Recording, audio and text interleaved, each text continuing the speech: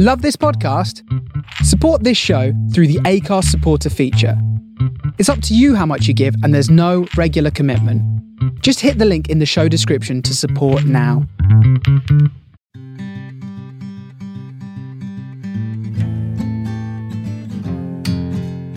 You're listening to Griefcast with me, Cariad Lloyd. Griefcast is a place to talk, share and laugh about the peculiar human process of death and grief. Each week I talk to a different person about their experiences of grief and death as we remember someone that they have lost along the way, whether it was a long time ago or you've just joined the club. Welcome to Griefcast.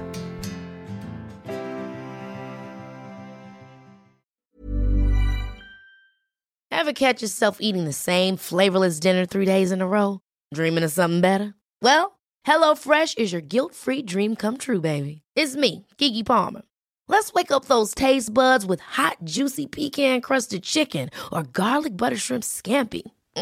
Hello Fresh. Stop dreaming of all the delicious possibilities and dig in at HelloFresh.com. Let's get this dinner party started. Hey, it's Ryan Reynolds, and I'm here with Keith, co-star of my upcoming film, If, only in theaters May 17th. Do you want to tell people the big news?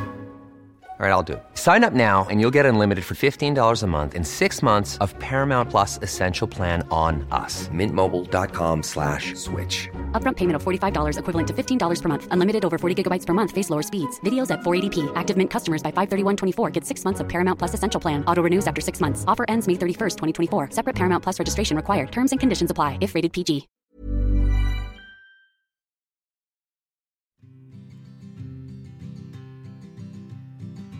Hey Griefsters, I hope you're having an okay week. It sounded really flat there, but I've actually had quite a fine week. It's been all right.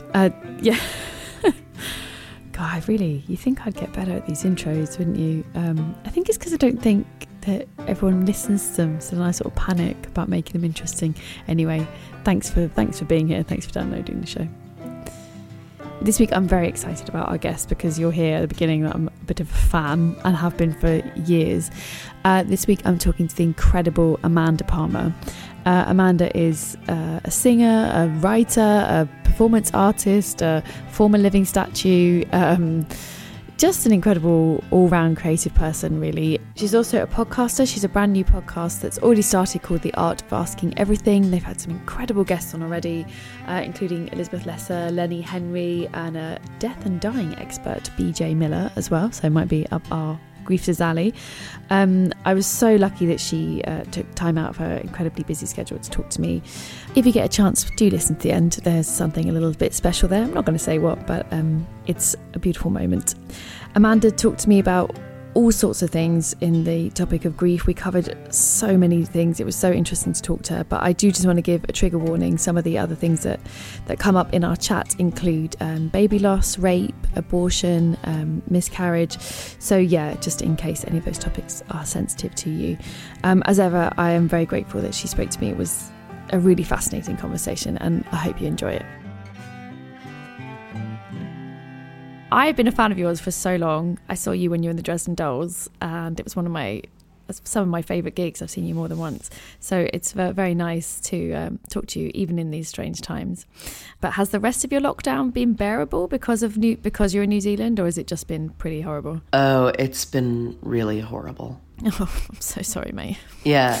I'm so sorry. Yeah, my marriage broke down a month into lockdown. My husband left, and I have been having a very hard time.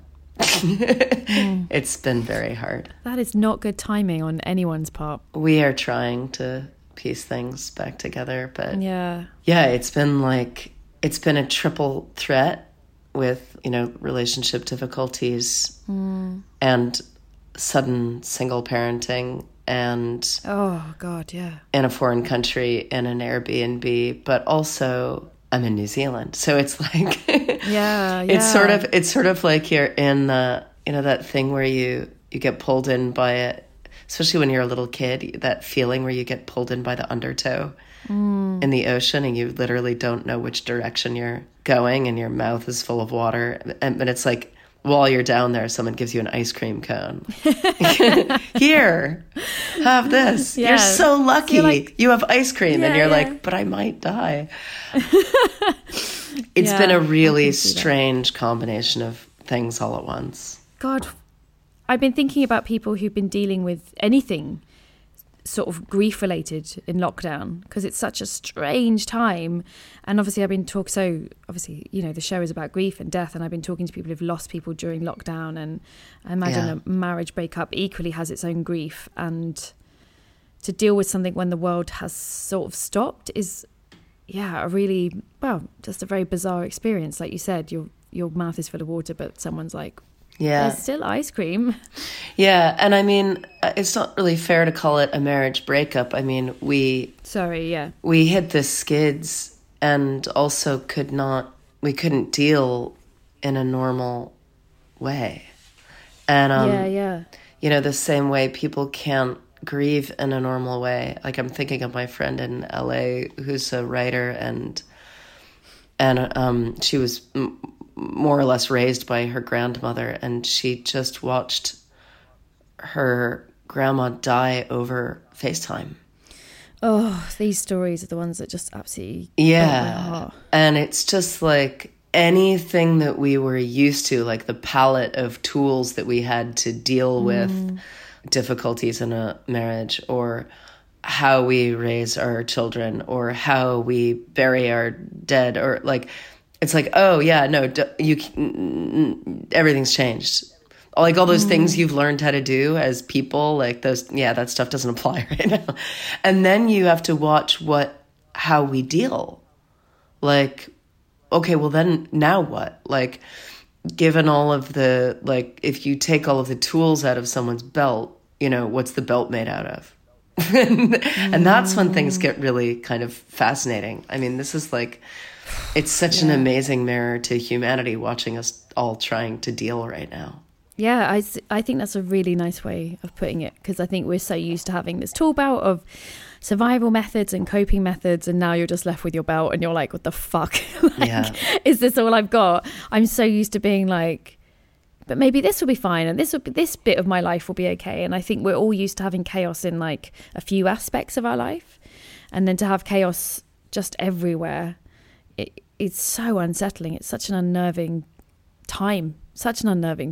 Yeah, it really is. So in the show, we normally focus on, sometimes one particular death or grief in general. So is there anyone you want to specifically remember today, or is it just a general grief feeling? I don't mind. We talk all sorts on Griefcast. Some people have... Oh my God. Some people have a list so long, we just start from the top. And go from there. I've got a fucking million of them. I don't want to drive you crazy, but I mean, one of the things that I feel I have learned lately, especially in the last 5 years, especially since the death of my best friend, which was my first big death. I'm happy to talk about him because he taught me a lot, and his death taught me a lot. But when I hear the word grief, it's been coming up a lot in the internal work that I've been doing with my friends, in discussion, in therapy. Grief has been coming up so much more often around things that aren't the death of a person. And I'm thinking of my friend whose parents were so deeply toxic and abusive that, she got into her 40s, and after years of estrangement and trying to make some kind of peace with them and peace with the abuse, and she said, I just have to grieve the loss. And she cut them off completely. And she had to mourn the loss like a death. And it can be the same way with a relationship, with a marriage, with a friendship, and even like with an idea of self, like a career that dies, and you have to grieve the loss of, I thought I was going to go X and instead Y. And I actually find it incredibly comforting. thinking of grief as this really necessary part of moving to whatever is next. And we're so fucking bad at doing that. Like, we're just we are bad so at it. We're yeah, so bad at it. I mean, so bad. And we're bad at all of it, right? Like, we're bad at dealing with dead people. We're bad at dealing with birth. We're bad at dealing with abortion and miscarriage and, like, the loss in general. But we're just bad across the board at knowing that there needs to be a period of, like, mourning, grief, reconciling ourselves with the loss of a thing or an idea or a person or whatever it is, a pet. And then you go to the next thing. And that's just been such a hardcore theme, especially in my circle of friends lately, that, like, we weren't taught how to do that. There's a really interesting woman called Pauline Boss. I don't know if you've come across her. I think she's American, and she is basically the woman who coined the term ambiguous loss. And she talks about how, because when it's not the death of a person, there is this kind of, this isn't grief, you know? And I do think, I mean, I've been doing this show for 4 years, and we do normally focus on dead people, or dead pets is often coming up a lot, or, as you said, when we deal with abortion or miscarriage, however you class that as people or persons or babies or fetuses.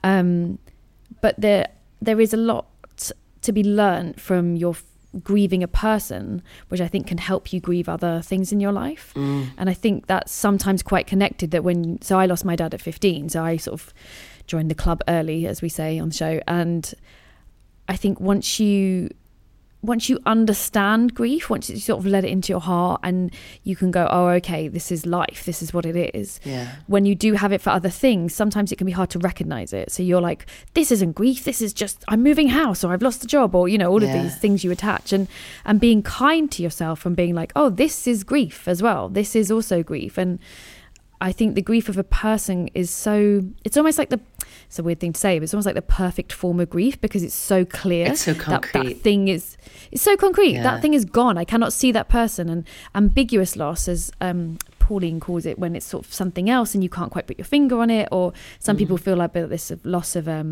pregnancy because was it real? Was it not real for them? They didn't get to meet that thing. And it's being kind to allow, like you said, to allow ourselves to have that loss, because we're just not taught how to deal with grief at all. And so I think we run away from it in all aspects. Yeah. What you just said brought up my my brother, who was actually my stepbrother. He was 6 years older than me, and he died when I was 20. And I've only just started to piece together how badly it was all dealt with. There's a whole list of things. Like, I loved and worshipped him, but didn't feel totally accepted by him. So I sort of felt like I wasn't allowed to be in the club of people who were completely sad. And when I say not accepted, he wasn't awful to me, but he was like, you know, he was the older, cooler one, and I was the youngest of four. And like, I barely counted. I felt like I wasn't part of I wasn't part of his cool older universe. And so I felt like everyone else had more of a authentic right to be in grief. And also, I was living overseas. I was a exchange student in Germany when it happened. And my whole family gathered. He died when I was over there, and my mom was actually coincidentally with me to visit when it happened. And she flew home, and I wanted to go, and my parents encouraged me to stay in Germany so that I wouldn't mess up my studies. Yeah. And I didn't think at the time that was worth a fight. I was like, oh, I guess they must be right. I mean, it's just a funeral. He's dead, so why get on a plane to go home to America for a week, and it's really expensive, and I'm supposed to start school next week, and I didn't clock it. Yeah. And then 20 years later, I was like, oh, fuck, I didn't get to do the thing. the importance of ritual is massive. And I think it's hard when you're a young person. Yeah. And I think it comes from a good place, doesn't it? Like I think there's, especially that generation, there's that need to be like, oh, protect the child, don't disturb them. Like their emotional needs should be distraction. Yeah, and I feel like in some other culture, it would be like, you know, over our dead body, will this person not be at the funeral to respect the dead? Yeah. And And I think back too to where I was at the time, and I was all alone in a little Italian town where my mom and I had gone off for a vacation, and then she fled. Yeah. And I was all alone, like really all alone. And I didn't know what to do. And what's funny is I was a very theatrical kid, right? And I was 20 at that point. I wasn't like a child. I was 20. And I thought, like, I have to do something. Like, I have to somehow mark this. Somehow, like, something has to happen. This is ridiculous. Like, well, I guess you were searching for a ritual, aren't you? I went for that. Well, and I went searching for a ritual, and also, like, you know, intellectually was like, ugh, Amanda, you're so performative, and like, this is, you have to have a ritual like that, how theatrical and how dramatic and how silly, but also how real. And, you know, I was really dealing with a lot of like head weasels at the time anyway about about my own authenticity. And I went to the little teeny local bar, and I ordered a whiskey, and I took it with me out of the bar in the glass, and it was very late at night, and it was this little seaside town. And I went down to like the little shore by the dock, and I picked some flowers by the, you know, on the beach. And it was, I don't know, it was probably 10 o'clock at night. And I took my clothes off, and I swam into the water holding the glass of whiskey and these flowers. And I was like, I don't know, like, this seems like something that I would see in a film, so it's got to be valid. This feels valid. And then also like, ugh, Amanda, like, this is so ridiculous, and you're so ridiculous, and why, you know. And I poured the whiskey into the water. I think I drank some of it. I poured the rest in, and then I let the flowers go. And I just thought, like, well, I don't really know if this is right. I feel something about what I'm doing, even if I don't feel anything deep. And I went back onto the shore, and I put my clothes on, and I went back to the little hostel or whatever I was staying in, and I went to bed. And then I went into a cafe the next day, and a couple of the townspeople knew my mom, and so they knew who I was. And this guy came up to me, and he said, Amanda, you're the daughter of Catriona. And I said, yeah. He said, I saw you out my window last night. You were floating naked in the water. It was like La Dolce Vita. And I was like, I was so fucking happy, which is so very on brand for me, right? I was so happy that I wasn't aware of it, but that actually my performance was witnessed, and that means that somehow, like, now Carl's death is real. Now his funeral, his fucking weird fake funeral that I held in the water was real.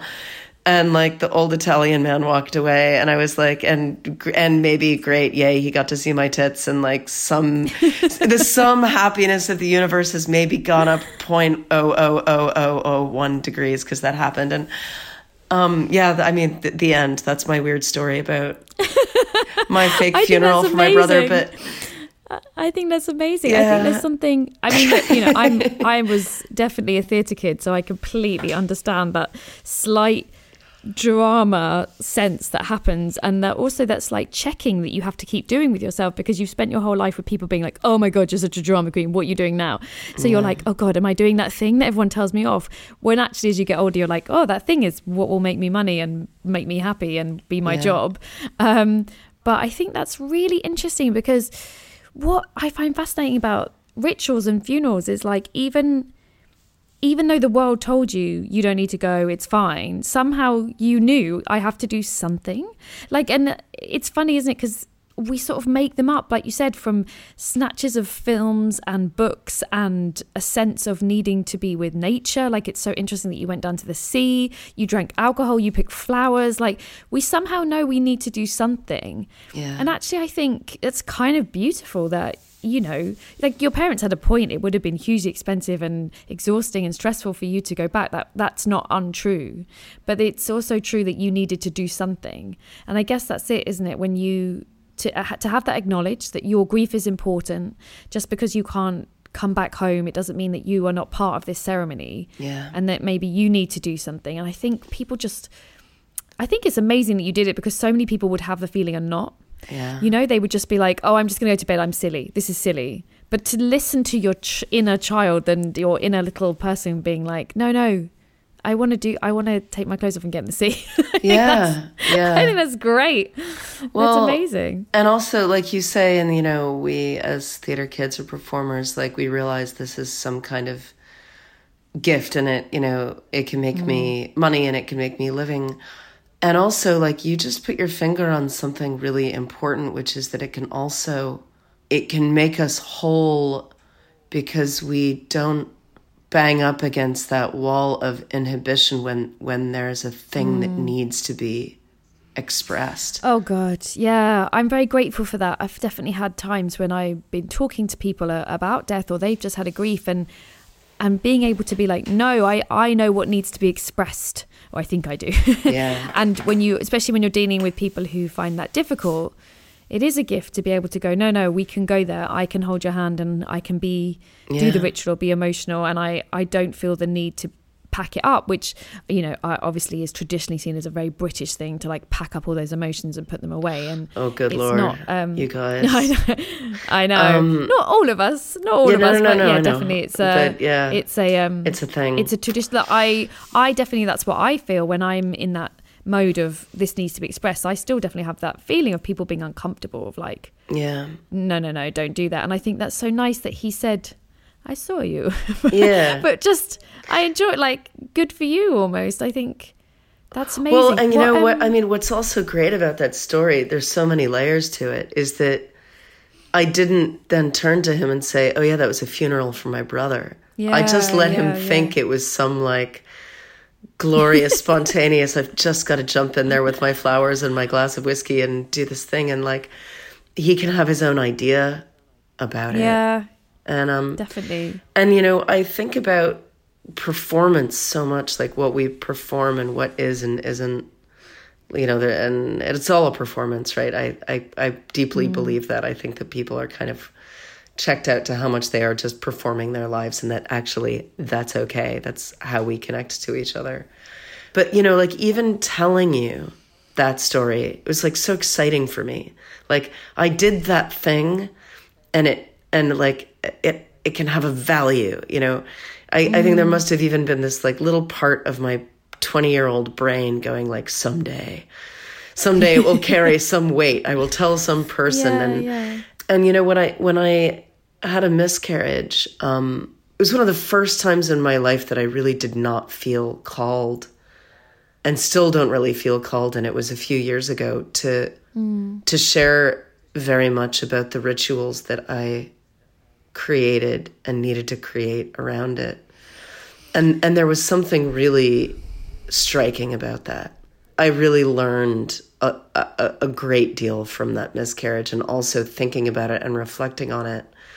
Like the things that I had to do that were really just for me, that I had to do and enact and physically tie up so that I could get to wherever was next. And there wasn't that sense of, I wonder if someone's watching. It really was one of the first moments in my adult life where I was like, no, I just need to do this.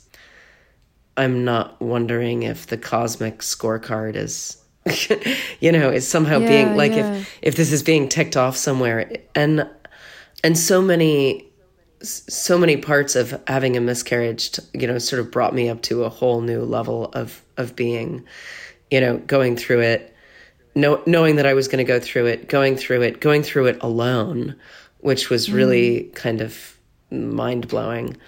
And then the aftermath. And then also, going on a tour last year and talking about it. I didn't talk about the rituals, and I didn't talk about a lot of the small things, but I sort of talked about the big thing happening, and sort of probably much like your podcast, it was such an uncomfortable thing to continually discuss, but it was so satisfying. And because every time I sort of worked through it on stage and sort of like conjured it back up again, it healed just like one more, like taking out one more stitch. Yeah. That was a big one. And when I think about grief as growth, I think even more than the death of my best friend, I think that was the big teacher, was losing that baby. That's so interesting. Again, obviously from doing this show and talking to so many different people about so many different aspects of grief, and starting to see, I think when you have your first big grief, it burns so hard, like your first broken heart, that you sort of think, oh, it will always be like this. Yeah. And then as I've got older and I've had different griefs, I've always been like, wow, every grief is different. It touches on that same nerve and that same place in your heart, but it offers so much different stuff because your relationship to that person is completely unique and completely different. Yeah.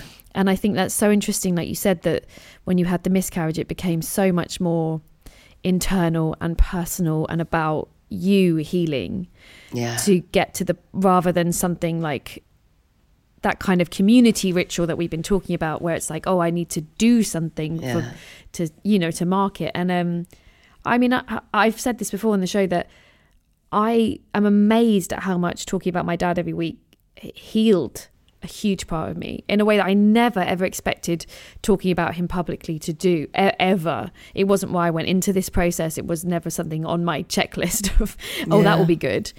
And I always say, like, I'm not recommending everybody gets a podcast and talks about their dead dads every week, but I do think talking about it to different people in a safe space, where you feel safe and you feel in control of that grief, where it's not sort of sprung on you, someone just asking you, is incredibly healing. And each time you tell something, like you said, you don't have to go into the intricacies of it, but talking about it in a way that you're comfortable with, it's like, I understand like that feeling of like, oh, like another tiny patch of skin has grown over that scar. Like, it's just like, oh yeah, that's not quite, it's still painful, it's still definitely there, but just 0.0001% of it now feels not healed. Always makes it feel like it's not there. It's still there. It'll always be there. That's what grief does. It doesn't disappear. Yeah. But knowing that the sharing of that experience is so important, I think is interesting.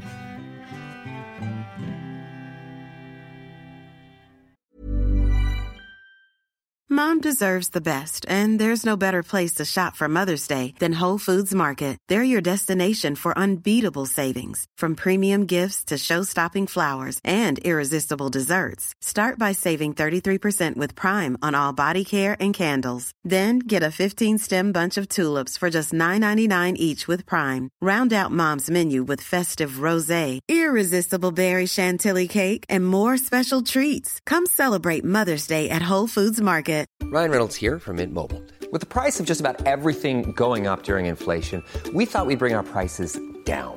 So to help us, we brought in a reverse auctioneer, which is apparently a thing.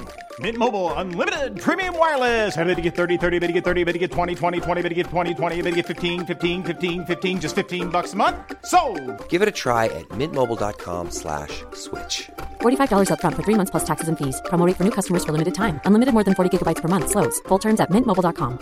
Hey, it's Ryan Reynolds, and I'm here with Keith, co-star of my upcoming film, If, only in theaters May 17th. Do you want to tell people the big news? All right, I'll do it. Sign up now and you'll get unlimited for $15 a month and 6 months of Paramount Plus Essential Plan on us. mintmobile.com/switch. Upfront payment of $45 equivalent to $15 per month. Unlimited over 40 gigabytes per month. Face lower speeds. Videos at 480p. Active Mint customers by 531.24 get 6 months of Paramount Plus Essential Plan. Auto renews after 6 months. Offer ends May 31st, 2024. Separate Paramount Plus registration required. Terms and conditions apply if rated PG. Welcome back to Griefcast with Carrie Adloyd. One of the things that's coming up now in a pandemic and that's an important part of that story with my brother, is that one of our biggest instincts with loss of a person is we gather with the others, right? Yes. And when we can't do that, there's like a second grief. It's like a... Yeah. And we are really, we're really fucked in that department right now. I just was talking to a friend in Melbourne who lost her mom, and, she was in her last stages of cancer, and a bunch of kids, and they're all local, and, her visiting hours were minimized to the point where, each child, they were on like a rota, and each child could go visit her once a week for an hour or something really horrific like that. Yeah. And their instinct was like, we have to be together doing this. This isn't right. Yeah. And so they actually just they said, fuck it. And they pulled her out of the hospital, and they got her home just so they could physically be in a circle around her when she died. I think this is such a reflection too of how this false bill of goods that we get sold around what we should be able to deal with alone. It's a very American thing too. Really, if you just, if you really just try, you can deal with anything on your own because you're an American. Because if you just if you just try hard enough and you just put in some elbow grease and you just pull yourself up by your bootstraps, you can deal with just about anything all alone. And that's a real fucked up mentality. I find that so interesting, that this sort of American philosophy, because I think, as with many things culturally to a country, that attitude makes loads of sense when you're a pioneer. Totally. Because you have to. When you're traveling across to California and there's nobody else around, and you are literally, establishing a new country on top of a country that already very much existed. Yeah. And you need that attitude to be like, you know what, pull yourself out your bootstraps, carry on. And it's a bit like we talk about this British lack of emotion. It's like, when it comes when you're living in a small country with lots of people, with lots of diseases, and, you're going through another war. Yeah, you know what? It makes sense to stop crying, get on with it. We've got another day. But then it's like making a culture aware of time. Like you've moved, you're not there anymore. You need to grieve that time, let it go, and you need to look at what's happening now. And I think this inherited way of dealing with grief is so unhelpful to people now. Yeah. Because I think that's amazing that they did that, to have, like you say, to physically form a circle around their mum. Like that feels so right. Yeah. But it takes a lot of strength to argue with doctors, argue with the hospital, and be like, no, we're going to do this. You have to really be like, this is the right thing to do, which is hard. Totally. I have a good friend who lost her husband when their son was very young, and I think he was 4 or 5. And she used to say to me, it's so unfair that I don't get to wear a black veil. Yeah. We've talked about that a lot on the show of again, this weird thing. So, the Victorian sense of mourning, which once, was carried on to World War II and carried on World War I, World War II. And then by the time you hit the 50s and 60s, people are like, oh, we don't want all this death around. We want to live.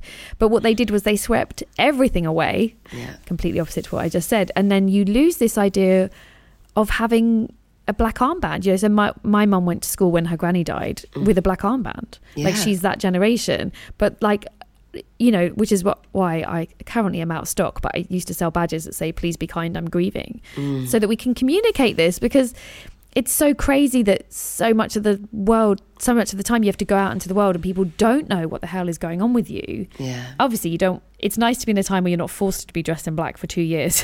Yeah. That's definitely, unless you're a goth, in which case you're doing that all the time. Yeah. But I think this idea of, being allowed to show your grief is also now kind of frowned upon and seen as a bit distasteful, weirdly. Do you think so? Well, in terms of like, if somebody's still grieving after 2 years, there's definitely a British attitude, which we talk about on the show, of like, are you still sad? Isn't it time you TikTok? Come on, time to move on. Oh God. Like, and we talk about it all the time of like, why? You know, you would, and I always reference it to being a parent. You would never say to someone, God, your kid is 4, you're still looking after him? Been 4 years. About time he kind of started looking after himself and you stopped talking about him. Yeah, but or people even have been saying, like even more apt metaphor would be like, well, so your kid is 24 and you still care about them? Yeah. It's like they're grown up. Exactly. Get over it. Yeah, get over it. Get over your concern. You know, they're not a child. Yeah, we have lost so much. And I mean, especially given what is going on right now everywhere, like this planetary wake-up call and this like global shock and perhaps stock taking of maybe we really aren't doing this the right way.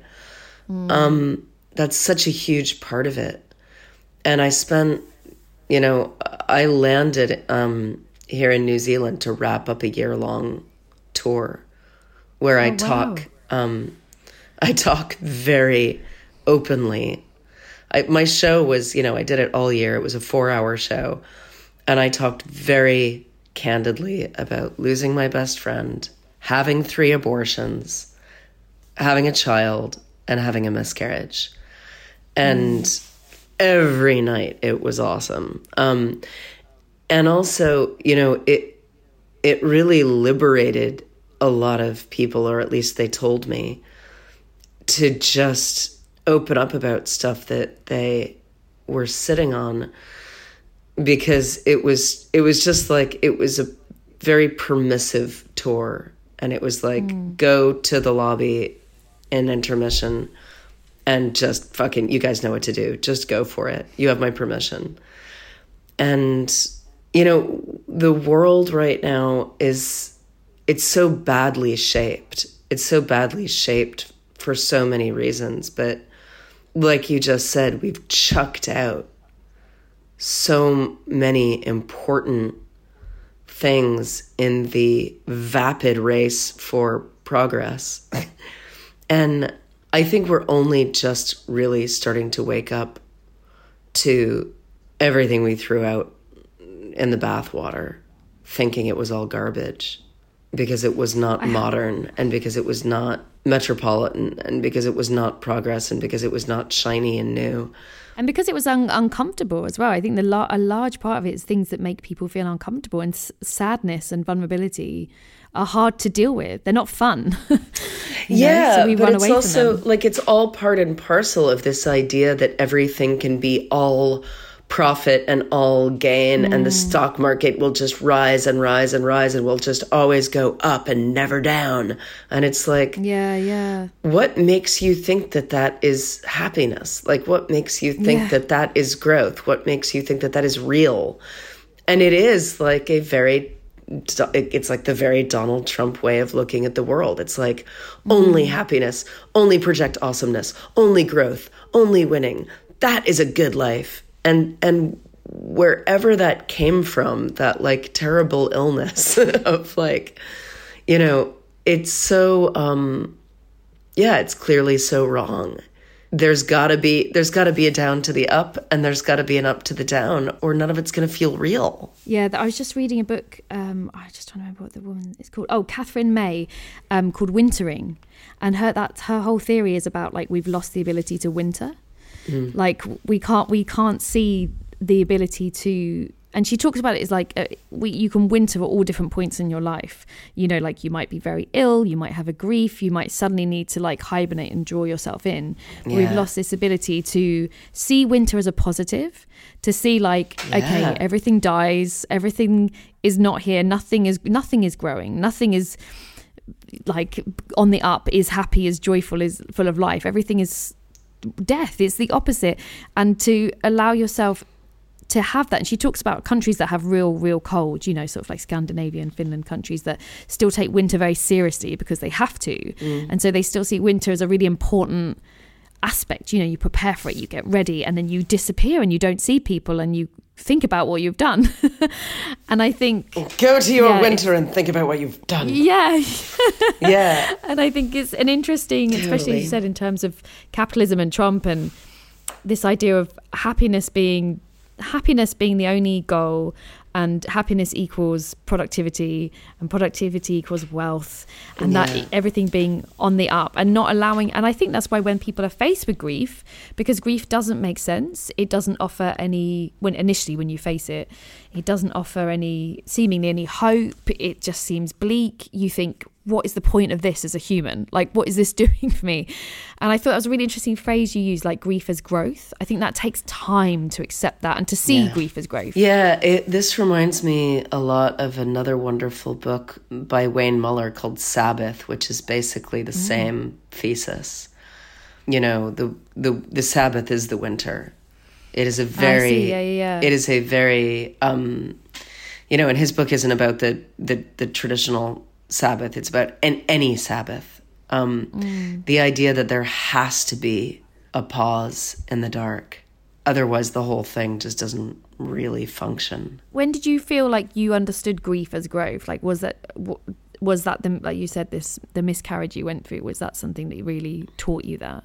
I don't think there's a simple answer to that. I think it has been one very long set of stairs. At the beginning of my show, I talked about how I lost 4 people in 6 months when I was 20. I lost my very, very fresh ex-boyfriend to an overdose. And a couple days after that, my grandmother died. A couple months after that was when my grandfather died, and then a week later Carl died, my brother. And oh my God. And I was ill-equipped, to say the least. I was just really lost. And I do not think it's a coincidence that was a really alcoholic year for me. And I was newly liberated from the shackles of living in my parents' home. I had just moved out. I had gone to college. I had gone abroad. I could all of a sudden drink in bars. And I was all alone. What is so incredible about that 6 months is that, 6 days after those first 2 deaths happened, within a few days of each other, I left the country. And I didn't know a single person where I was going. And I went through all 4 of those deaths alone. Oh, God. All alone, like without a friend, without my family, without a friend, without a recognizable face, like just alone. And I drank a lot. Like I just, and I was also so thrilled, in a weird way, to sort of not have to deal. Yeah. I was like, I think maybe I'm getting a pass. Like I get to be off in this foreign country. I don't really have to deal. I can just like go to a bar any night I want and like drink 7 drinks and like fuck a beautiful stranger. Like this is amazing. I can do this anytime I want. Yep. And and also like it caught up to me. And and I like my drinking got heavier and heavier, and I found myself in some really, really rough spots, especially towards the end of that year where the wheels really came off the bus. And was raped and dealt with a lot of really sticky situations where I'm really lucky I got out alive. And I don't think that's all a coincidence. There's no way. And I look at that, and I was so unself-aware at the time. I had no idea what was happening. I was 20 and I was lost. But I also think I was forged in a kind of a bizarro fire that year, where even if I wasn't quite awake for it, because I was drinking myself into oblivion every night, something was still happening. Yeah, that's interesting, isn't it? It's interesting. I've been reading a lot about the way that grief will wait. like we can think that we can escape it. And I think especially I relate to that, obviously being a young person dealing with it, that you kind of don't have the vocabulary or the emotion, so you just kind of try other things because you're like, I can't even comprehend what's just happened. Like my brain is looking through the files of my head and there's nothing there. There's just like empty drawers when I go to how do I deal with grief. And it's interesting that you said you can think you're sidestepping it. So that's what alcohol's really good at, like just making you numb and making you feel fuzzy and like this has gone away, but it's happening in the background. Oh my God. Mentally. So Anthony, still going on. Anthony, my best friend who died, he was a therapist, and he was full of great quotes and sayings. And he used to say, if you don't deal with your demons, they go into the cellar of your soul and lift weights. Oh God. And that's great. And also there's no statute of limitations on grief at all, and it will just wait there for you. And I think like Anthony's quip is very funny, and like that sounds very menacing and ominous, but grief will wait gently. Yes, definitely. I feel like there are relationships, that I broke off or that were broken off for me 20 years ago, 25 years ago, that I'm still grieving, but, it's like this soft, undulating grief that sort of like, I'm not going anywhere. I'm still here, but I'll wait. I'll still sort of abide. I'll be like this abiding grief that will hang out gently until you're finally at the point of maturity where you can deal with what you lost, what you did, what you missed, what you fucked up. And I also feel like the older I get, the softer all of those things become. My own ability to forgive myself, not just now for my many trespasses of unkindnesses or whatever, but I wind back to 20-year-old very, very caustic drunk Amanda, and I'm like, oh, you poor fucking girl. And grieve that year, grieve for her, grieve for what she missed because she was hungover, grieve for all of that, and allow for grief to be many dimensional directions in time and space. Yeah, I think that's a lovely thing to mull on, because I definitely had that growing up of this absolute terror of grief. It was the worst thing, and it was waiting for me, and it was a massive, built like a brick shit house, as we say, demon. And what it took me so long to realize of one, grief waits, which I used to think was threatening, and two, it took me so many years to be it waits patiently and calmly because it's not trying to destroy you, it just wants to be heard. And that's such a long process. And I interview lots of people who have just lost someone, they're year one of this process, and I can see that, you can sense that fear and that anxiety and that oh my God, is it going to wrap itself around my heart like this forever? And you're obviously you can't speak for everybody, but in most experiences it's probably not, but it just wants to be heard. It just wants you to feel its pain. And that's what we're ill-equipped for, is we're ill-equipped to feel that pain. And it gets wrapped up in sort of doing grief properly, whereas actually it's just so hard to let out something so painful, because everything in our body is don't feel pain, don't put your hand in the fire, that's run away. I have a couple of thoughts on that. One of the things is actually just a piece of very practical advice, which is I found that, and also on the theme of wintering, when I was heading into my first upstate New York winter a couple of years ago, and I had also just had this miscarriage, a friend of mine recommended ice baths to me. Not as an antidote to grief, but as an antidote to hating the cold. And and I went to him and I was like, how do you deal? And he was like, actually, ice bathing can just raise your internal thermostat. So give it a shot, because I do it and I'm not as cold as I used to be. And I watched this documentary about Wim Hof, who lost his wife to suicide, and he found that immersing himself in cold water or ice water was the thing that could cut through the grief. Wow.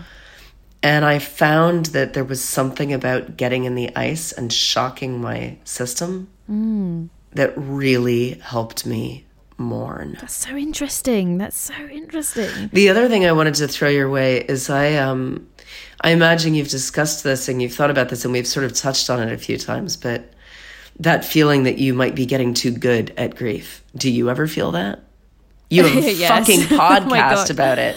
Yeah. I have a song that I want to recommend to you, which closes this album that I was touring on. The album's called There Will Be No Intermission. You could even play it on the podcast.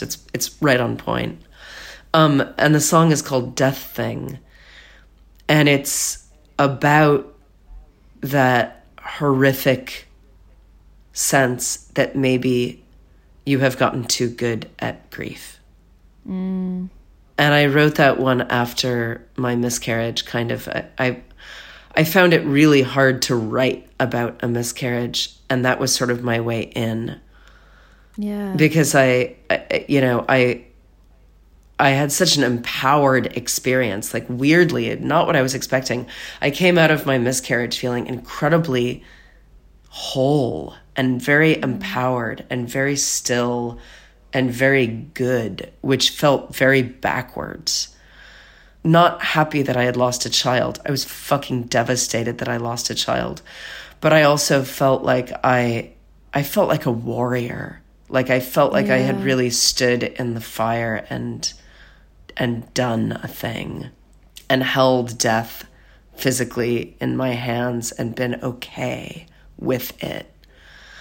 I found it so difficult to write about, and it was so fascinating to me that the final song that I wanted to write for this record was that one.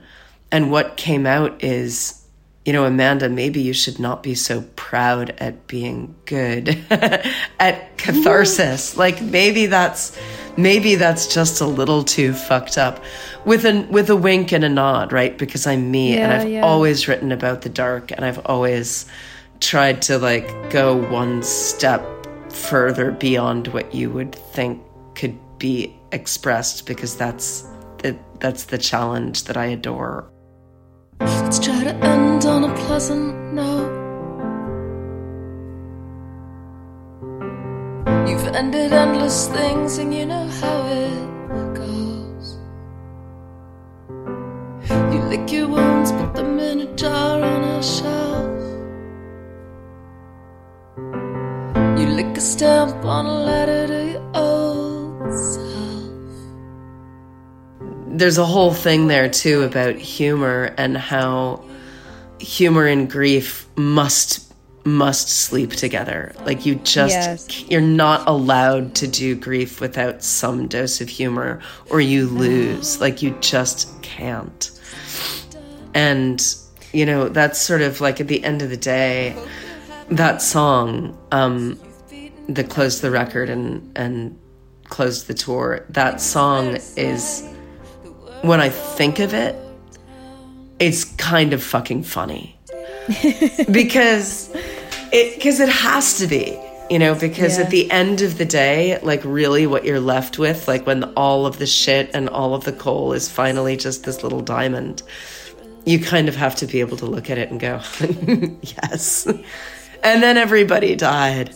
And I lost everything, and it all fell apart, but I can laugh at that. You've really got this death thing down. I have the ultimate power over death because I can fucking laugh at it. Amanda, I think that is such a good place to finish talking to you. Even though I would just keep going and I would so much I want to say, but I was like, that is too good a piece of advice to remember that when all's said and done, you are left with some weird shaped diamond that is entirely yours. Yeah. Congratulations. really got this death thing down.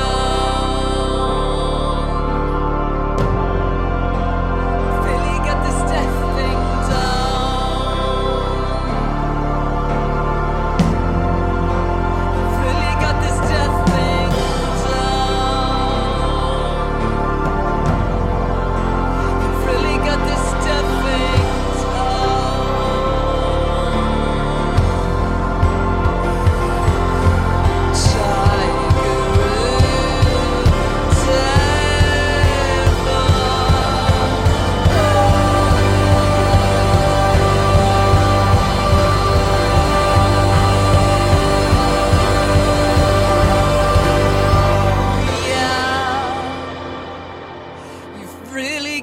this death thing down.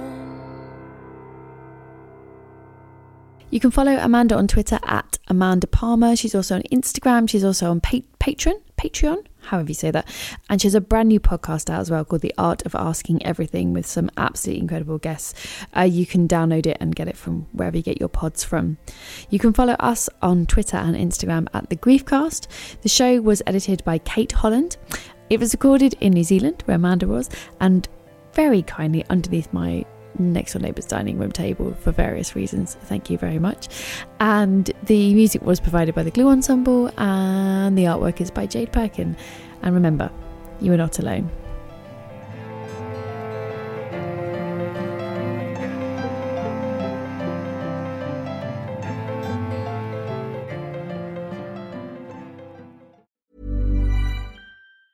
Ever catch yourself eating the same flavorless dinner 3 days in a row?